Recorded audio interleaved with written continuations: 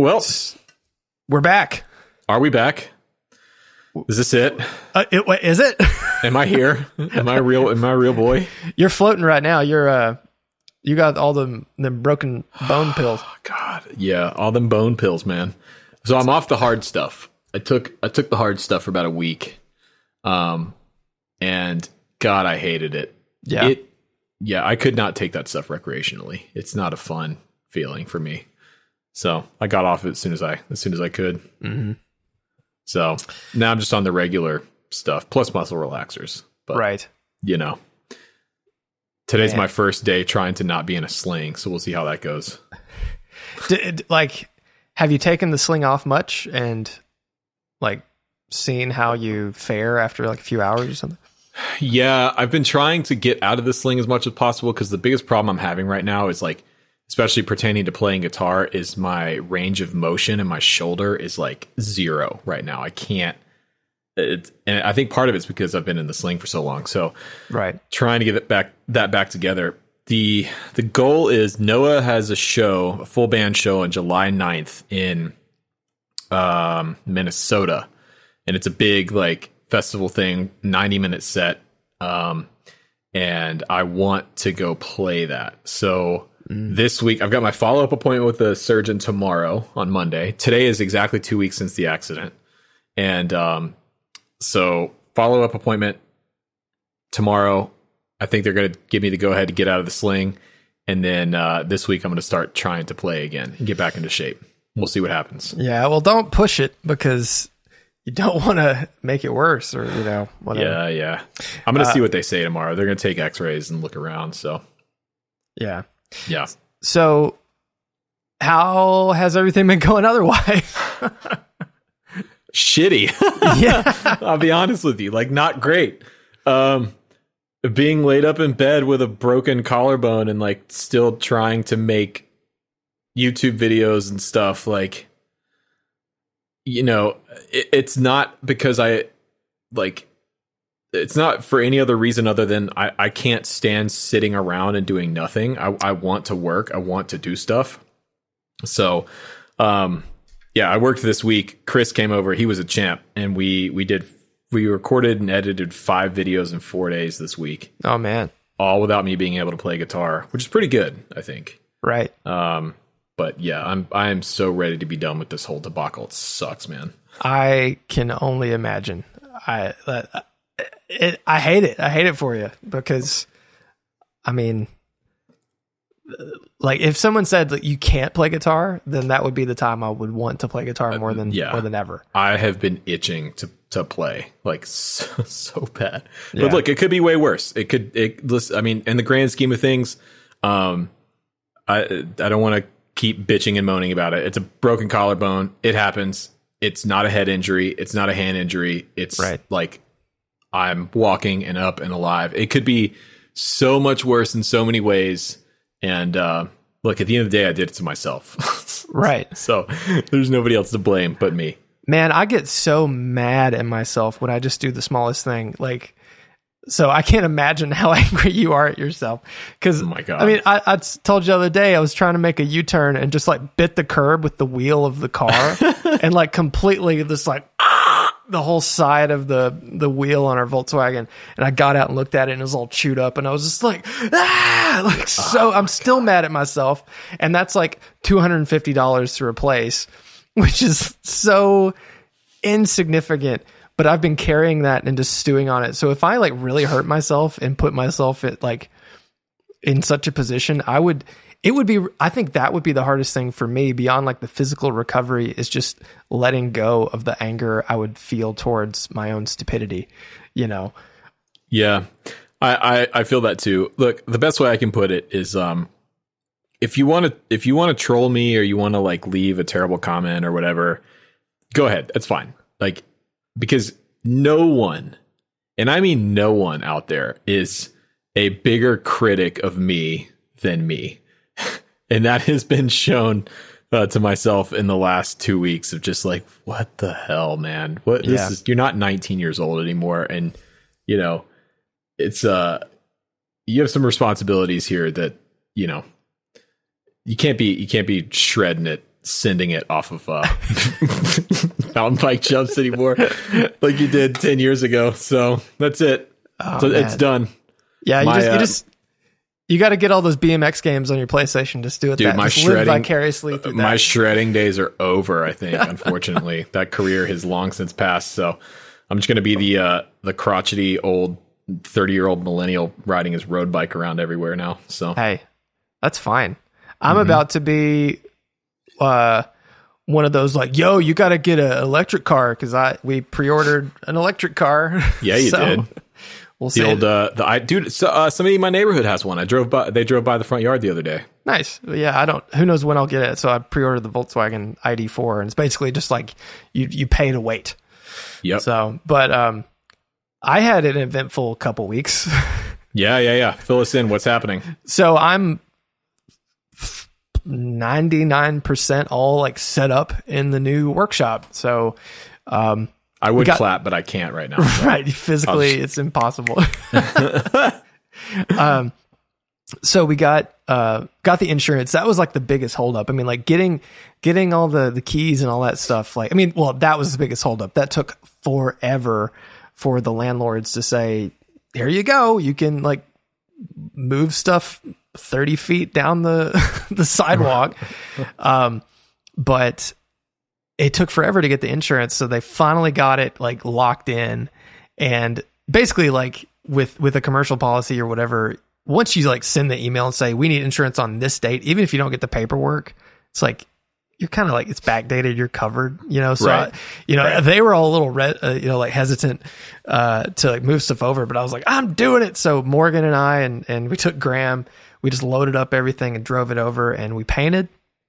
It was, so the facility we're in now that's right next door to Novo, they did like geological services for the county.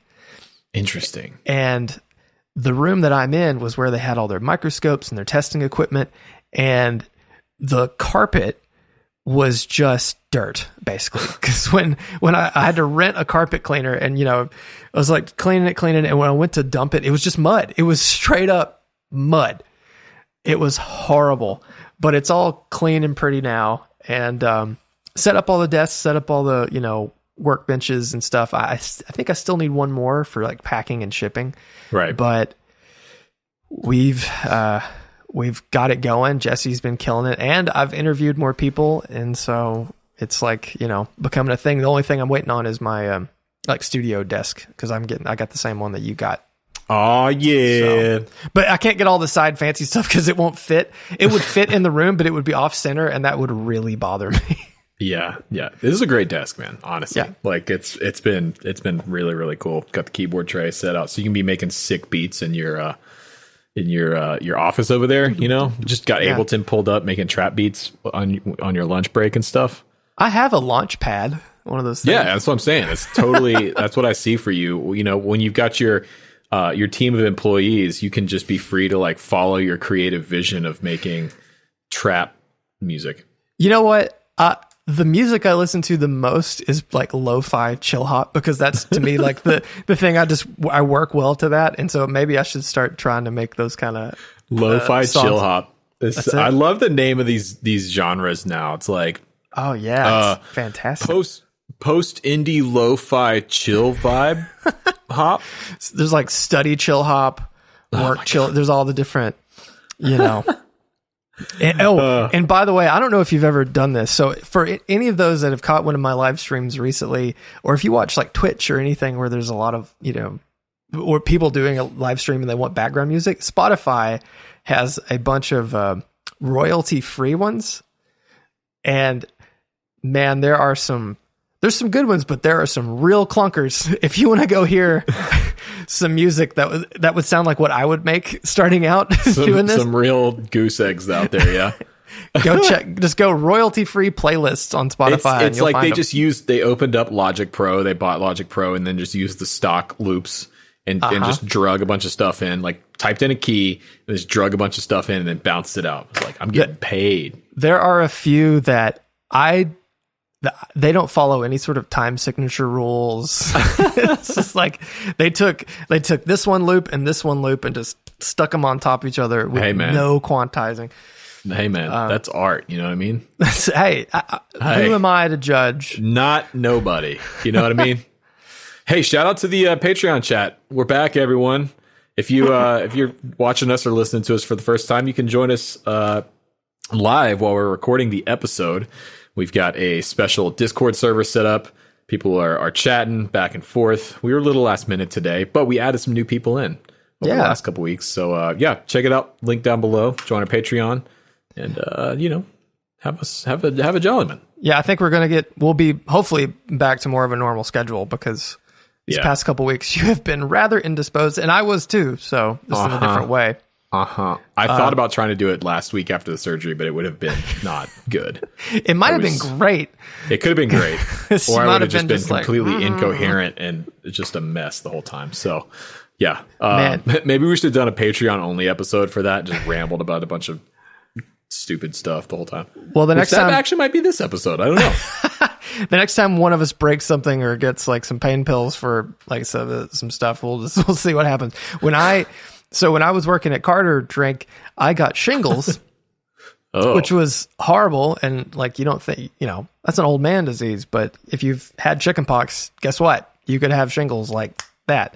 And, I was like on the upswing, right? And still hurting. So I went to work and I had Vicodin, because was like the pain medicine they gave me. And I was just working there and took some, because it was like, okay, it's time to take my medicine. And I was just walking around like, like trying to deal with customers and stuff. And I think I went to Christy and was like, hey, I think I need to go home. Hey man, I gotta go home. I don't need to be holding these guitars. Yeah. There's a man in the corner talking about tacos the whole time, and I don't know if he's real or if I'm just on the I think I should go home. I think I've got I might have a high tolerance to those types of like narcotics, those drugs, those opioids, because I don't get I don't feel high or loopy or anything like that. It just makes me feel gross, almost like hungover is the best way I can describe it. That's how it made me feel too. It's like, it's not fun. No. So I'm guessing that like, people that take it recreationally, maybe their body chemistry is different and it's fun for them. But for me, I'm just not.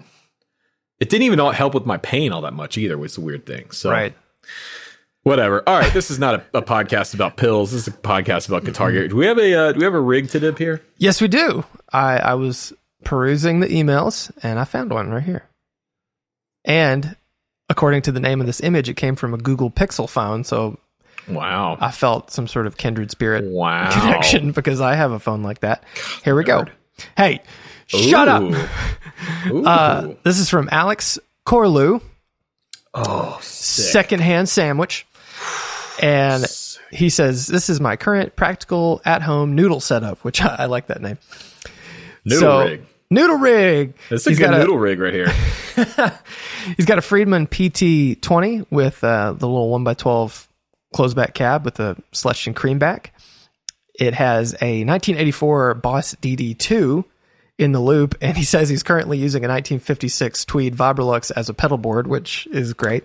Yeah, I mean, that's as pedal boards go, that's probably the best one we've had so far. So. Yeah, I think so. It's definitely the most expensive.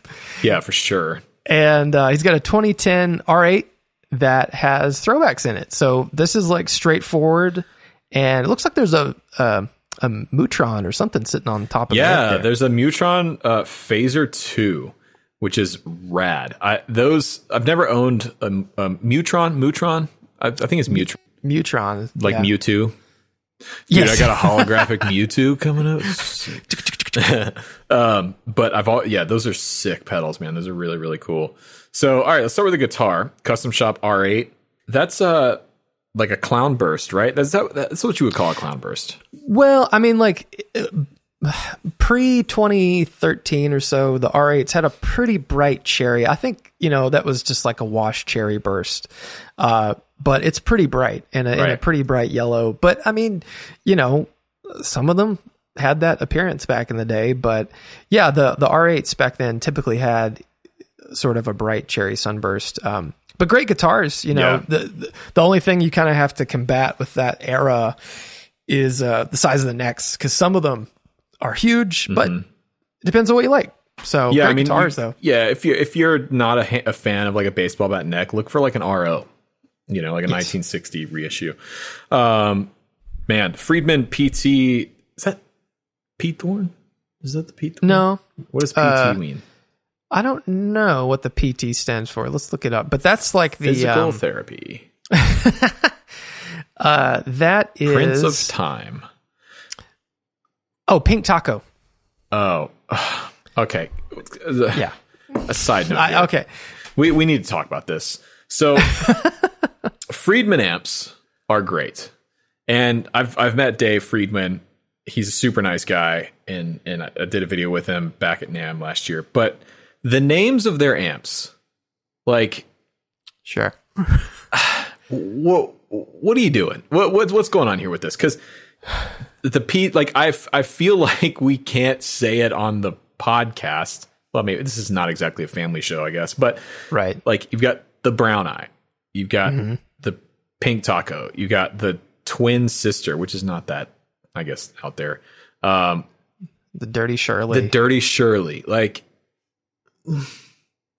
I don't know, man. Yeah. It's a little weird to me, if I'm honest. Yeah, I mean, I would rather it just be the PT and don't. And that's what that stand for? I think that's what they do now, because I've talked to some dealer friends of mine that carry these, and they would like not put them on their website. Like before this, they would not on their website. If you're looking at a Friedman amp, it would not be the Pink Taco. They would start calling it the PT. And so I think Friedman's probably catching on. Yeah. The company, on their website, it still says it. There's the Buxom Betty as well. Yeah. I don't know what Buxom Betty means, but I'm sure there's some kind of. Oh, well, she's very buxom. Oh, okay. Well, there you go. Huge tracts of land. It's a quote, Monty Python. But yeah, I'm right there with you, because the one pedal that I don't know if it should get a pass, but it kind of started it all was of course the Big Muff Pi, right? Which the double entendre I think is incidental, because it was muffled. That's what they They said it had a muffled sound. No, but and also that was a very different time than today. I guess here's where I'm at with it. Guitar, and specifically like the guitar gear space and the online guitar space, for so long has just been a proverbial sausage fest. It's just very male dominated, and that's starting to change. Right? It's becoming a more and more inclusive environment. There's a lot more females and young girls and people playing. Why we don't need to do this, right? Like, yeah. TC Electronic with the Pussy Melter pedal, and I get it. Oh. It's Steel Panther. It's part of their whole aesthetic. Like, I get it, right? And you could really get into this whole debate. Well, this is a speech issue and a First Amendment. I'm not advocating that this shouldn't be allowed. I'm just saying that, like, come on, guys, like. Why are we sort of continuing this whole narrative of like just dudeness? You know what I mean? Like that old school 80s dudeness. It's just not my thing. Yeah, and I think the community at large is definitely on that same page. I think we're turning it around, but yeah, I don't know. Sometimes it's like, you think it's funny, you think it's cute, and it may be like all in good fun, but at the same time, you just have to go like, okay, wait. Yeah, it might be, you might think it's in good fun and good, but I don't know. I think it's kind of tasteless. With that said, though, I think it's a good sounding amp. Oh, they're great amps. They're great sounding amps. Like, despite the name, I think they are cool amps, and I don't know. That's hard for me to get over. Yeah. You know what I mean? Yeah. But let's see, what else has he got here? Let's get pretty straight ahead setup, man. He's got the delay and the loop for the Friedman. I would like to know more about that Tweed Vibrolux, though. I mean, that to me, that's oof. Yeah, color me curious. The Vibrolux is a great amp. It really is. It really, really is. Also, shout out to the exposed brick here. In this shot, someone in the Discord said that. Yeah, too. this is tickling my my hipster, fantasy of living in some loft in a city somewhere, you know? So I wanted to, we had talked about putting like a brick vinyl thing in my office, but I think it would really clash with the nice drop ceilings I have. So I'm probably, yeah, those are two aesthetics that don't mix. Like no, beige drop ceiling and like a hip aged brick wall. Oh man. Well, you know what's crazy? And okay, wait. Let's rate this rig, and then let's rate the rig. Yeah, okay, go ahead. What are you thinking here? I dig it. You know, I think that as far as like a straightforward, fun to play, like plug in and go, this is awesome. Yep. I would like to see a little bit more, pedal variety. I think you could achieve a whole lot with just a few more pedals. Like the one thing that's beautiful about these sort of like pushed and overdriven amps and a guitar like that is they clean up super well, and so you can cover a lot of ground, and even more so if you had like a cool overdrive and some sort of modulation. But I really like it. I want to give it an 8. I think it's really cool. Yeah, I like the Friedman amp. I think that's a great size. I think that's a great home use and really giggable. Those things are built like tanks too. I'm not going to deduct points for the name. It is what it is. Right. But I agree. I think a little bit more variety in the pedal situation. I'd like to see a fuzz in here, honestly. Oh yeah, a fuzz in the front end, maybe some kind of modulation. Points for the R8 though, because this is part of what I want to talk about today. So I'm going to give this 7.8 shoyles. Nice. Yeah. I think this might be the first one where I rated first. Yeah. And higher than me. Yeah. Yeah. Maybe it's the amount of pain I'm in. I'm just in a real salty mood today. Yeah. So I'm sure at some point this will. I'm not going to say that. So what were you going off of here? What tangent were you about to hit? Oh, I was about to say that when I was looking at all the stuff to like decorate the shop, because like I want the shop to have a vibe. For those that haven't caught one of the Instagram lives or any of the things that I've shared, I have like a tea station because I've been spoiled by working at home for years and having like, if I want to make a cup of tea or if I need a snack or something. So in the shop, I have a little shelf and like a tea kettle and all my like nice teas and a little box and sugar and everything. And it's all nice to make it feel more homey. But Lowe's has like fake brick panels that are three-dimensional. Cool. And they're just like, I don't know what they're made out of, probably like fiberglass or something. And you just stick them to the wall and you can paint them. And I thought that would be really neat, but the drop ceilings and the ceilings like are not very tall. Right. So yeah, it's, here's what I think you should do. It would be weird. The aesthetic you should go for. And I mean, to pull this off, I think you have to really, really go for it. You need to recreate the set of The Office. Oh God! You've already got the drop ceiling. You've already got like the beige walls and the carpet and everything. You just like throw a couple cubicles in there. Do the blinds across the windows inside like that. You need to just recreate The Office. That would be really funny. That would be really, really funny. Like genuine Seiko timepiece thing on the wall. Yes. Well, my office has the same color wall as this, and so. Steve that works at Novo, Novo has a big vinyl cutter. If you've ever been there, they have the big Novo sign on the wall. They made that. Oh, I didn't know they made that. Yeah, so they have a vinyl cutter, and they're going to cut me a Mythos logo, and it's going to go on the wall, and hopefully I'll record the podcast there. And my office, I'm going to try to have a real mid-century modern vibe. You're going to have to do the Shoyles logo up there too. Oh yeah, like two walls. Do the Mythos wall and then the Shoyles wall. We have to come up with a logo. Okay. I mean, I don't do logo stuff, so either you do it or we hire someone to do it. But like, right? Ow, shit, that hurt. Just moving. That really hurt. I tried to move in my chair, my hand slipped off the chair, and like, ow. Okay. Anyways, yeah, we need to do the Shoyles logo, and to fill everyone in, we have been talking about the fuzz. The fuzz is still in progress. It's a work in progress. So yeah. I think once we have a little bit more fleshed out, we should do an episode just dedicated to like, here's the ideas.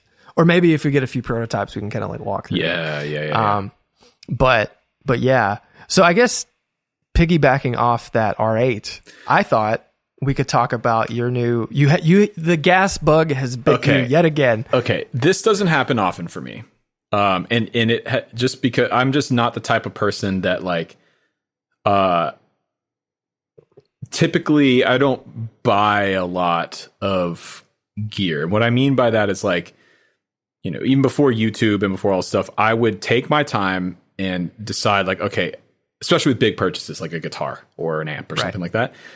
It's a long process for me. It's several weeks of, okay, identifying a gap somewhere, then doing research, and then trying to find the right thing, and then collecting the money, saving the money, selling stuff, whatever I got to do to get the thing. Like it's a few month process for me.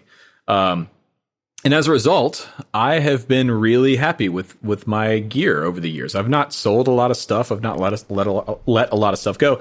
And I still use pretty much everything I have. And so I've been kind of in that mindset again. And I think I want to buy a custom shop Les Paul. Yeah. And I want a dead ringer, like just smoking Les Paul. Right. So I did this it's kind of started earlier this week. I did a Q&A video. It'll be coming out on Tuesday, another Tuesday Q&A. And somebody asked me about, you know, is there a piece of gear that got away? Is there something that got away that you didn't get your hands on? It's like, yes. And it is the 2014 Collector's Choice Dutch Burst Les Paul that I played in London 2 years ago. Yes. That is the one that got away. I found out last year that they sold it to somebody somewhere. And that is jerks. That is it's I mean, they offered to sell it to me, but I couldn't afford it at the time. Even like the artist price that they were going to let it go for, I still couldn't afford. So it's fine. But that Les Paul is the second best Les Paul I've ever played, behind the 59 that we played at Carter last year. Mm-hmm. Oh my God, what the hell was that? Well, while you're talking about, I was trying to see if there were any on Reverb. Here's a Dutch Les Paul. I found a custom Von Dutch Epiphone Les Paul standard. Actually, you know what? It's got pinstriping. The pinstriping is kind of, it's kind of cool. It's not that bad. Is it? Okay, is it real pinstriping, or is it a vinyl? You think that looks real? It says hand painted. Nice. Yep. Anyways, so that guitar has inspired me, and with Gibson now coming out with like the Murphy Lab thing, I'm intrigued. And I think I want to start the hunt. Oh, it not yet, because I've got some medical bills to pay for first. Right. Yeah, it turns out falling off your bicycles in the United States of America will cost you between $10,000 and $15,000. So yeah, don't fall off your bike, kids. But yeah, eventually, sooner rather than later, I want to find my Les Paul. Well, we were talking last night, and you don't want just any Les Paul. You want to. Well, what you told me is you're thinking about the Murphy Lab. I want a lifer guitar. Okay. I want a guitar that is like, and if it takes me 2 or 3 years to find it, it takes me 2 or 3 years to find it. Like that's the headspace I'm in right now. Yeah. Right. Like this one. Yeah. Yeah. Like that one. That's a lifer. And that's like a pre Murphy Lab right there. Kind of. Well, so, there was a little bit of confusion between you and I, because you said that they had different finish, and I was like, I haven't seen that. And so I just texted Tom Murphy, and I was like, hey, do they have different finish? And he's like, they absolutely do. Humble brag. I was like, oh, okay. Well, good. Yeah, so we should fill people in. So Murphy Lab is this new thing that Gibson Custom Shop started doing, I guess this year, right? Was it 2021 they started? Maybe 2020? Yeah, so it's like a special part of Gibson. I'm going to try and get us to go check it out during NAMM. Mm-hmm. It'd be really cool to go see. But I was at Righteous yesterday buying some strings, and they got their first Murphy Lab Les Paul in. It's an R9. I mean, and it's a banger. Like it looks like a real, they did the absolute minimum aging. And what Ben was telling me is it's a $500 upgrade. You do the ultra clean aging, where it's not really relic, it's just checked. But what you get from the Murphy Lab is Tom's special formulated finish. It's like his bespoke finish. You have it on that guitar. because yours was you had Tom redo yours. This was before they developed that, I think. Yeah, but you had him redo that guitar, right? Refinish that guitar? Yeah, but I think he was using standard Gibson Nitro when he finished it. Oh, got it. Okay. So it's because I don't think this one will check like the way the new ones do. Yeah. So now they're using this like special formulated finish that is bespoke to Murphy Lab, and looking at it in person, I mean, it's beautiful. Yeah. It's really, really nice. I've not seen one in real life yet. I've seen a bunch of the new custom shop stuff, which I think, and I've said this in the past, I think if you can't afford a burst, which, most of us can't. Right. It was either this Gibson house or a burst. Right. So we chose Gibson the house. Custom Shop is making the best guitars that Gibson's ever made. I agree. And they look so good, but the Murphy Lab, there's something to them. They're as far as the appearance goes. And again, I haven't held one in my hands. I don't like that they're using Alnico 3s and the humbuckers, but that can change. That's easy to swap. I like the custom buckers though. I mean, I know that you play the new ones though. Yeah, I have. I like them. I don't. They have like a soft thing that I don't think. Because Alnico 3s might have been used historically as predominantly 2s, 4s, and 5s. But I just don't like how the low end feels on a 3. But that's so minor. Yeah, just put some throwbacks or whatever in it. Yeah, or it just change the magnets. If you like the way they sound and want to tighten them up or something, you just take the covers off and slide the magnets in and out. It's not that big a deal. Right. So I probably won't do that. I'll probably just change the pickups, but come to my house. So yeah, I mean, I kind of want to talk about that because you know as much or more about Les Pauls than just about anybody else that I know. You have an R9. You have yours is. I would say yours is probably a lifer guitar, and by lifer you mean like this is one that you're never going to get rid of. It's one that stays with you. Yeah, the only thing that would make me get rid of that guitar, and I don't know if I've discussed this, but Alex Sorokin, who built Joey Landreth's Gold Top, he really is doing something special. Okay, so talk to me about that, because I thought about Sorokin specifically. Yeah. Because Joey's Gold Top is, every time I've heard it, it's just one of the best sounding guitars I've ever heard. But here's my concern. Okay. And this is the topic, right? How do you find the one, right? Like when your heart's set, like I want a truly great Les Paul. I have a great Les Paul. It's a USA. It's a good guitar. It's a really good guitar, but it's not like, I don't know how to describe it. Just like my Saris J has that thing that's like a lifer guitar, right? And I found that guitar organically years ago, and that's kind of what I'm trying to do here. But I want a Les Paul. I love Les Pauls. I love humbuckers. I already have my 335. I don't need another one of those. So yeah. How do you find the one?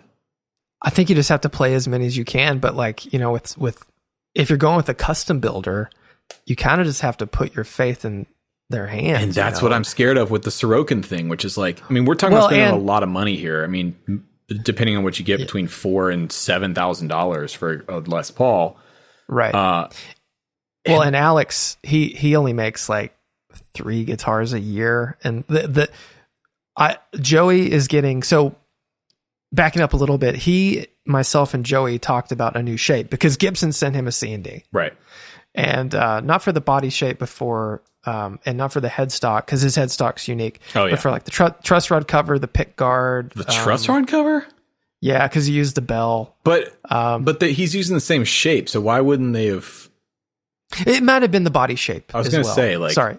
So I think body shape, pick guard, truss rod cover, and sure. I mean, he only made one of those guitars, so I don't think it's that big of a deal. But we all 3 talked about a new body shape, and so he kind of like has developed this new shape, which he's showing on his Instagram, and we'll throw a picture up. And this new shape, the first guitars he's making are going to be like juniors or specials, I think. But I've told him if he ever made, because my dream guitars are, I like Rat Tails. That's right. That's my Novo. I loved that R5 4 I had with the wrap tail, I just want humbuckers and a skinnier neck. And so I told Alex, if he ever makes like a conversion burst 5455 with a wrap tail, 2 humbuckers, sunburst with like a book match top, like a killer legit looking top, that would probably be the only thing that would make me sell my R9. But again, I'd have to get it and play it because I don't know. Right. So, and that's kind of where my head's at. It's like I need to go on a hunt and like find the one. Maybe it's at Chicago Music Exchange or Carter or Righteous, or maybe it's like at the custom shop or something. But like, even though the custom shop is building great guitars, not all the guitars are created equal. And like, I want a ringer. I want a killer. I want one like the one that got away, basically. Sure. Well, I do think Gibson Custom Shop has a really high, whatever my gripes are with Gibson as a company, like that has nothing to do with the quality of the guitars or the workmanship or anything like that. And I think Gibson Custom Shops, in my experience, when I would drive over there, put them in the car and then take them to the shop and open them and test them, there were definitely standout ones, but they were really consistent. Yeah. And so I think what you have to decide is what do you want? Like what look, what neck shape, and what is that? What is your quintessential Les Paul? My quintessential Les Paul is super light, like 9 pounds or under. Not a crazy top. I don't care for like super quilty or flamey tops. And I'm not that picky on the finish either. Like whether it's lemon burst or, all the way to brand new with the red and everything. I'm not really that picky on that side either. It needs to be lightweight. It needs to be super resonant, and it needs to have probably a 59 neck profile. The only problem with the Dutch burst that I didn't like was it was an RO. It's a 1960. Right. And so it had a super thin neck on it. And it's fine. I mean, my Novo has a thin neck profile. My Ceres J has the thinnest profile that Novo does. But it does? Yeah, but I still get along with that guitar great, even though I don't like thin necks that much. I like the rest of the guitar so much that the thin neck does the thing for me. So yeah, for me, lightweight, 9 pounds or under, super resonant. It needs to be loud when it's unplugged, and the pickups need to sound great. That's right. And the neck shape needs to be like a 59, I think. Well, do you think you would want to go? Do you want to get a new guitar, or do you want to like go on a used guitar journey? I don't care. Oh, okay. I do not care. It can be used. It can be a custom shop or whatever from 10 years ago. I don't care. It can be new, right? Like we can go to the custom shop and try and find one. Like I don't care. But yeah, my only concern with doing the thing of like commissioning a guitar from a Sorokin or somebody like that is you can't play it. And even though they're great builders and they're great luthiers, you can't know how a guitar is going to turn out while you're building it, I think. Right. No, absolutely. You know what we should do? Let's fly out to Wildwood. Yeah. Or go to Chicago Music Exchange. Let's do both. Let's take a road trip, whole family, we'll drive, the dogs. We'll drive to Chicago. Fraser will poop all in the back of the car. Oh, man. Yeah, kill me. Poor thing. Man, well, it's one of those things. It's like, unfortunately... Well, okay. I will say, for all those listening, I think the best Gibsons, if you're going to take this journey, and yourself included, you need to buy a Les Paul, a custom shop made from May or June 2013 forward. Anything before that, there's a lot of corners that are cut, and not like in a bad way. It's just like they had laminate fingerboards. They didn't have the right truss rod. They didn't have the right pots. They didn't have the right length of tailpiece studs. It's like all the little things that add up to what a true 59 spec should actually be. Right. After about 2013, the mid of 2013, because that was when they did like a short neck tenon, and then everyone lost their mind. That's when True Historic started. Right. And they switched it back. Mine's a 2014. And really, the changes that they've made up until now have been small aesthetic things, changing the fret wire for the 58s and 57s, the plastics, of course, everyone, has heard about that. The placement of the logo, the amber finish on the headstock on the logo to make it look older. But, I think if we were patient, I'm no, I'm just gonna stand there holding your hand. Yeah, you are. I want you to help me. I want you to help guide me through this process. So to help me find the right one, but B, just to, really just help me find the right one, because, I'm not as up on my Les Paul knowledge on that kind of stuff as you are. You know what I mean? Well, the custom shops changed every year, almost. Right. So there is this. You could use the term minutia, but minutia usually doesn't matter, and this stuff does. Right. So I think looking mid 2013 and forward, we could really find a guitar that is going to be awesome. It's going to sound good. It's going to be easy to upgrade. It's going to save you a lot of money, but it's not going to look like those Murphy Labs. And that's one of the things. It's the appearance of those. I feel like they would fool most people. And honestly, if I was just if it was hanging with a bunch of vintage guitars, I would, in close inspection, I probably wouldn't be fooled. But as a passing glance, I don't think you could tell it apart from a real one across a room. That's why I'm real intrigued by the Murphy Lab, because I saw the one and I couldn't play it yesterday because I'm still not in playing shape. But I think if it's still there in a week, I'm going to go back, not to buy it, but I think we were talking about making a video, like an old school Rhett video, $7,000 Les Paul versus $1,000, because they've got Eastman Les Pauls in there now. They've got what we talked about doing is the Murphy Lab versus a standard Les Paul versus a $1,000 Eastman Les Paul. Yeah, and just shoot them out and see, because that's really interesting to me. Those Eastman Les Pauls they look really great, especially for the money. So is there a $6,000 difference between a Murphy Lab and an Eastman? I don't know. But I think part of what I'm looking for here is I can't afford a burst, but as vintage guitars go, the burst for me really is that, or a 59 to 61 335. Those are the two vintage guitars that really stand out to me, that if I had the money, that's what I would be looking for. I'm not a collector. Right. I don't need everything. I don't really care. Vintage Strat. I'm not really a Strat guy. Maybe an old Telly, but to me, especially after playing that real burst at Carter last year, that guitar was stupid. And I want that. I want as close to the real thing as I can feasibly afford. And I think from what I can see, it looks like the Murphy Lab might be the answer right now, but sure, who knows? Well, to push that conversation a little further, what you're saying, to compare, is there any other brand that has you curious, like Heritage? Because to me, have you seen the new custom core Heritage stuff that they're doing? No, but so okay. What's his name? The guy that left Gibson Custom Shop, Edwin. Shoot, he went to work at Heritage. He's spearheaded. We'll find the name and put it on the video. He spearheaded the custom shop at Heritage, right? And everyone that because Heritage is making a real push. They're trying to get their guitars in front of as many eyes. They were bought out. They're part of BandLab. Yeah.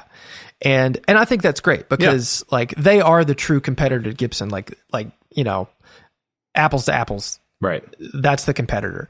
And the new custom shop stuff, I don't think the aging is quite right, but the finish work, the colors, and the vibe, I think is really I would be interested to see their custom shop stuff. Here's my concern. And they're way cheaper. So much cheaper. Here's my concern with Heritage, though. I've seen, so Righteous is also a Heritage dealer, and they have a few Heritage 335s in. And when you pick them up and play them, there's a few. People give Gibson a whole bunch of crap for quality control. I understand it. I think they've gotten a lot better.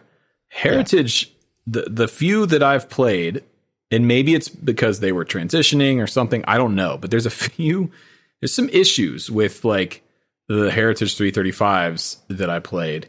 Like, for instance, it's just like overlooking details. So, for instance, on one of the 335s there, in the bottom F hole, one of the pickup wires is ran across the F hole. So, like, you look in and you see this silver braided wire just running across the F hole. It's like, that's not... And then the fretwork was not super great. The way the binding was finished was not super great. Like, there's just some fit and finish things that, even compared to a Gibson USA, I think the Gibson USA would smoke at least the one that I was looking at, the 335 that I was looking at. So I'd be interested in seeing their custom shop stuff. But well, and that issue would be a non-issue for a Les Paul style guitar anyway. Right, but I think it's more of indicative of like that left the Heritage shop like that. Like, right. Yeah. It went through their final check process and it's blatantly obvious. All you have to do is look at the guitar. So somebody there looked at that and said, yeah, that's fine. Case it up and send it. And to me, I don't know. I get it. I think Edwin Wilson is the guy who left the Gibson custom shop. Was let go and he went up to Heritage. What about, and stay with me on this, what about PRS? I've been thinking, if you decide to let your DGT go, maybe. Also, did you see Robin Ford posted yesterday on Instagram? Did you see what Robin put up? I don't like that headstock. I don't either. Okay, so let's fill the people in. If you don't follow Robin Ford, it looks like there's a Robin Ford signature PRS coming out. Mm-hmm. Looks like a custom. Was it a 24? Could you tell, or like a 22? I don't know. Let me look up. Let me look it up. See if I can figure it out. I have to count the birds. Count the birds. That's my my Athens band, by the way. Count the birds. I think it's a 2022. It looks like a 22. I mean, it looks great, and I'm a huge Robin Ford fan, so I'd be interested in checking that out. It's a wrap tail. Yeah. It looks like a McCarty, basically, right? With a coil split, with a big headstock. Yeah, and he said that it's inspired by the late 60s, 70s Fenders, which some people say that big headstock adds sustain. I hate the big headstock Fenders. God, it's weird though, because the PRS, like, it has this appearance. It's like it angles out, and then it has like that. The big that, but it's so extreme on his that it just looks like someone saw a PRS and said, I want to make it a little different. And they just grabbed the distort tool in Photoshop and went, burp, burp, burp. And I don't like it. I feel like if you're going to do anything, just like increase the mass of the headstock, make it thicker. I would like to play one of Robin's guitars. I have two gripes about it though. The big headstock is kind of goofy to me. And then he has his logo stamped on the pickups. I know. And it doesn't look great. I mean, I get putting your logo on your signature guitar, but it's huge. And against the chrome pickup covers, it's like, ugh. It looks dirty. It looks like there's something on the pickup that's not supposed to be there. But at the end of the day, if it's a great sounding guitar and a great playing guitar, being a Robin Ford, listen, Robin knows a thing or two about guitars. I don't know if you've ever heard him play. Sure. The dude can get around a guitar. So I'm assuming that if he's doing a custom guitar with PRS, it probably doesn't suck.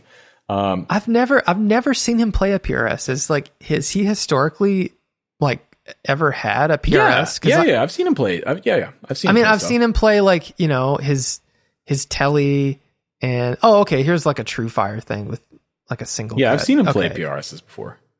And look, so getting back to the heads or the Les Paul thing. Like, okay, so I've played the 594, right? Which is PRS's version of a burst, essentially.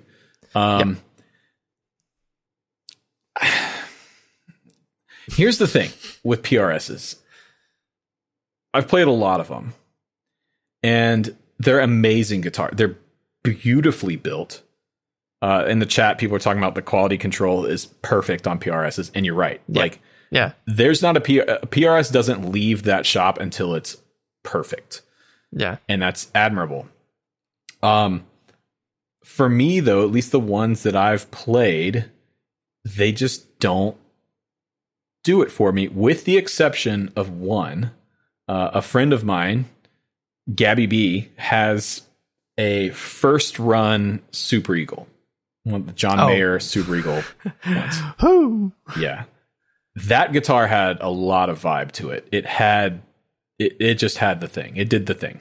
Drink. Well, and I think, that was, I believe, one of the first guitars they started doing with the new Nitro thing that they're doing. Right. Because I think all the current core, the American range has their new Nitro finish. And that is something that I think the pickups have come a long way. And everything I've heard, there's a Tim Pierce video where he compares a burst to the new TCI pickups. And it's it sounds bang on. Yeah.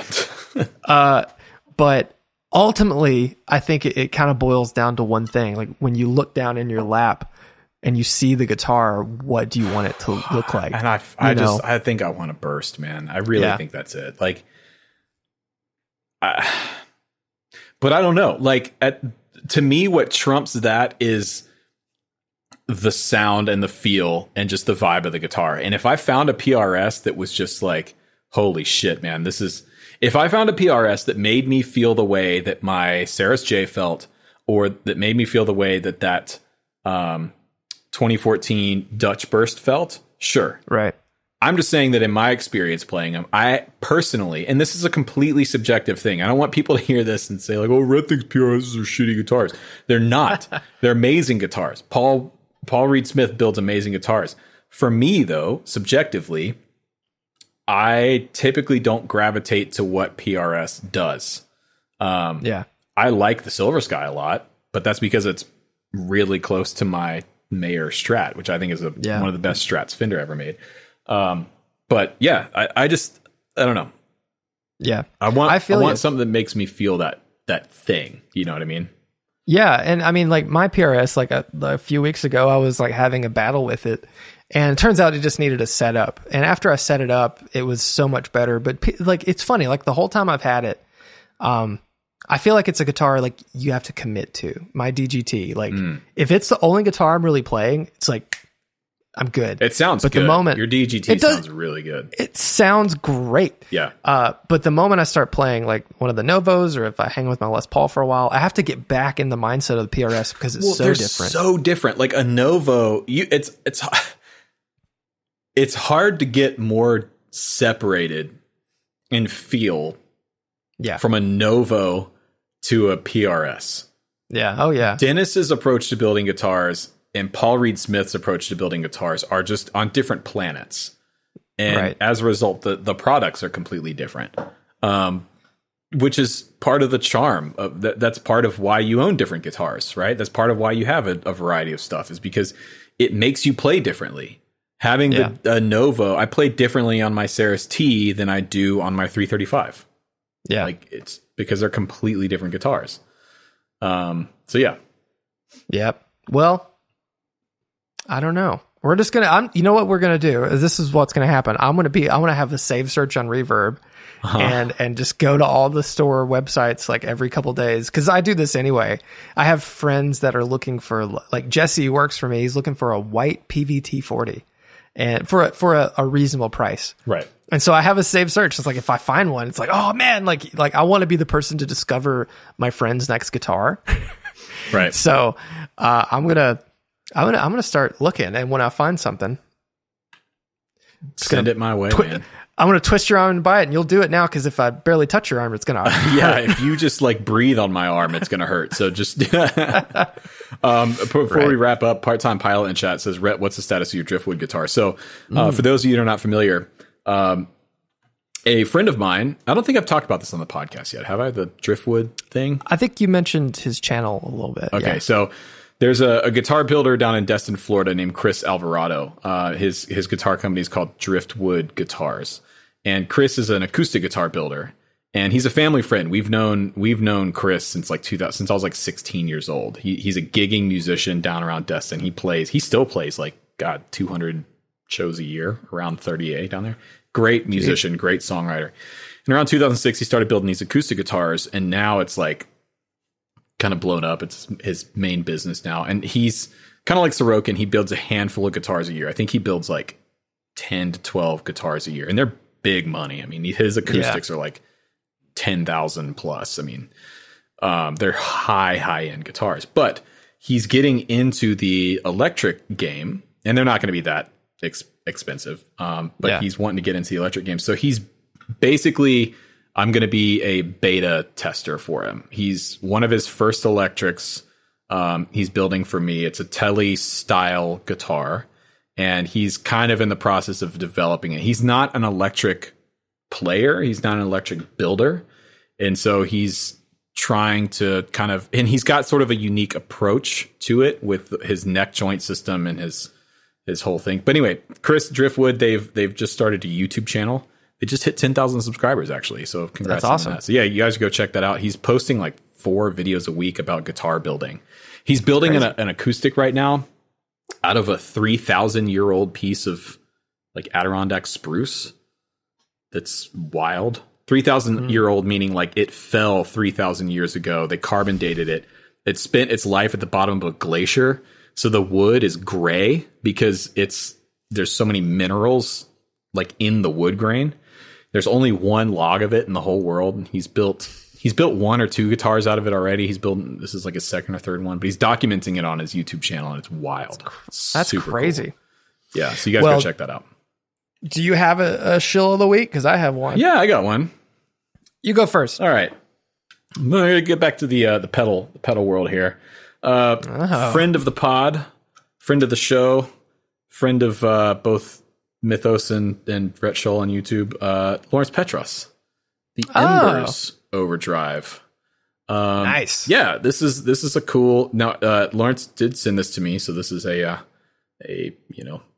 sponsored whatever shill, whatever you want to call it, but really great straight ahead overdrive. I don't know what the circuit is based on.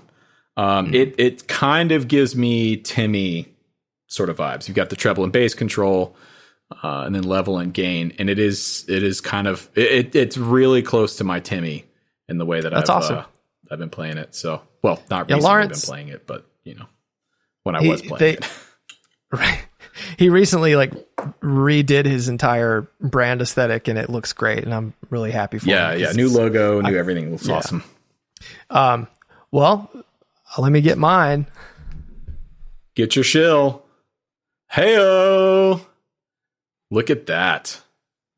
So my shill is I'm so worried I'm going to hit the ceiling fan, is my brand new Novo Ceres S, which is one of the last ones they're ever going to make. So wow. It's a Fiesta Red with a mint guard. And such a great color combination, man. And I love the white knobs and the switch tip against the chrome plate. Yeah. So nice. And I don't know if it'll show up. Wow. There she goes. It's a flamey neck. Yeah, this is as Matthew would say, chargeable flame. Yeah, that's chargeable flame for sure.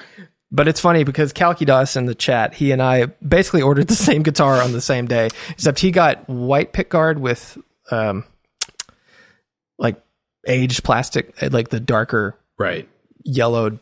Question is who copied who got their order in first. Mm-hmm. I don't know. Mm-hmm. I had probably spoken to Devin and Matthew before, but I've already gotten inside it and rewired it and of course. Why I should not have. You probably did that before you even played it. You probably got home and cracked it open and rewired some stuff. It's like, this isn't right. I can just tell something's not right here. I got to rewired. No. It was just Novo uses 500K pots and everything because Dennis loves bright guitars, and that coupled with the 2-Rock was just a little too much high end. Yeah, it was a little too much high end information. So I put in some 280K from RS Guitar Works Super Pots, and it 280. I mean 280. So a little bit more treble. Cool. But not as and it's tighter spec tolerance. It's like most custom potentiometers from I don't know if Emerson does this, but RS and Bare Knuckle, they're 550K.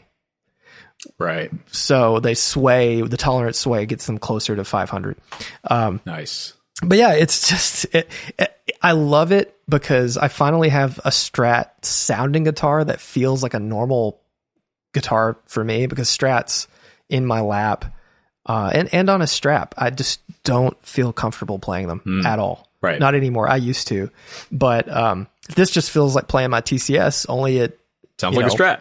It sounds like a Strat. It sounds like and it's killer. I love it. It's one of those guitars. The more I play with it and get to know it, the more it's given back. So super exciting. And it's just a shame that both of my like fancy Novos, the Ceres S and the TCS, are discontinued. Can't get them. So I have a Miras that I'm going to spec out. I haven't ordered it yet, but I have an idea. And Dennis and Matthew are like, no, that's cool. So, oh man. Well, there you go. That's great. Yep. Yeah, man. Well, thanks everyone. And thanks for being patient with us. That we haven't been on the air for a few weeks. And, again, I've said this in some other places, but I really appreciate the kind comments and the kind words I've gotten and messages from people about, the accident and getting better and healing up. It's honestly, it's helped me out through the recovery process, all the support. So, I really appreciate you guys, and we should be kind of back to a normal schedule after this. Yeah. And, hopefully in the coming months, I don't want to say weeks, we're going to have the space to start doing merch like proper. Yeah. So we'll get some actual shirts made. And, then I'll start handling that out of the new shop because, why not? Why not? Yeah. And I'm going to shoehorn my merch in there too, by the way. It's like, hey, can you handle all this? Hey, just drop like drop a pallet it all off, full of shirts. Hey, since you're sending stuff, could you just take mine too? Since you're just going down there? No problem. Yeah, great. Easy. Love it. All right, everybody. Goodbye. Bye.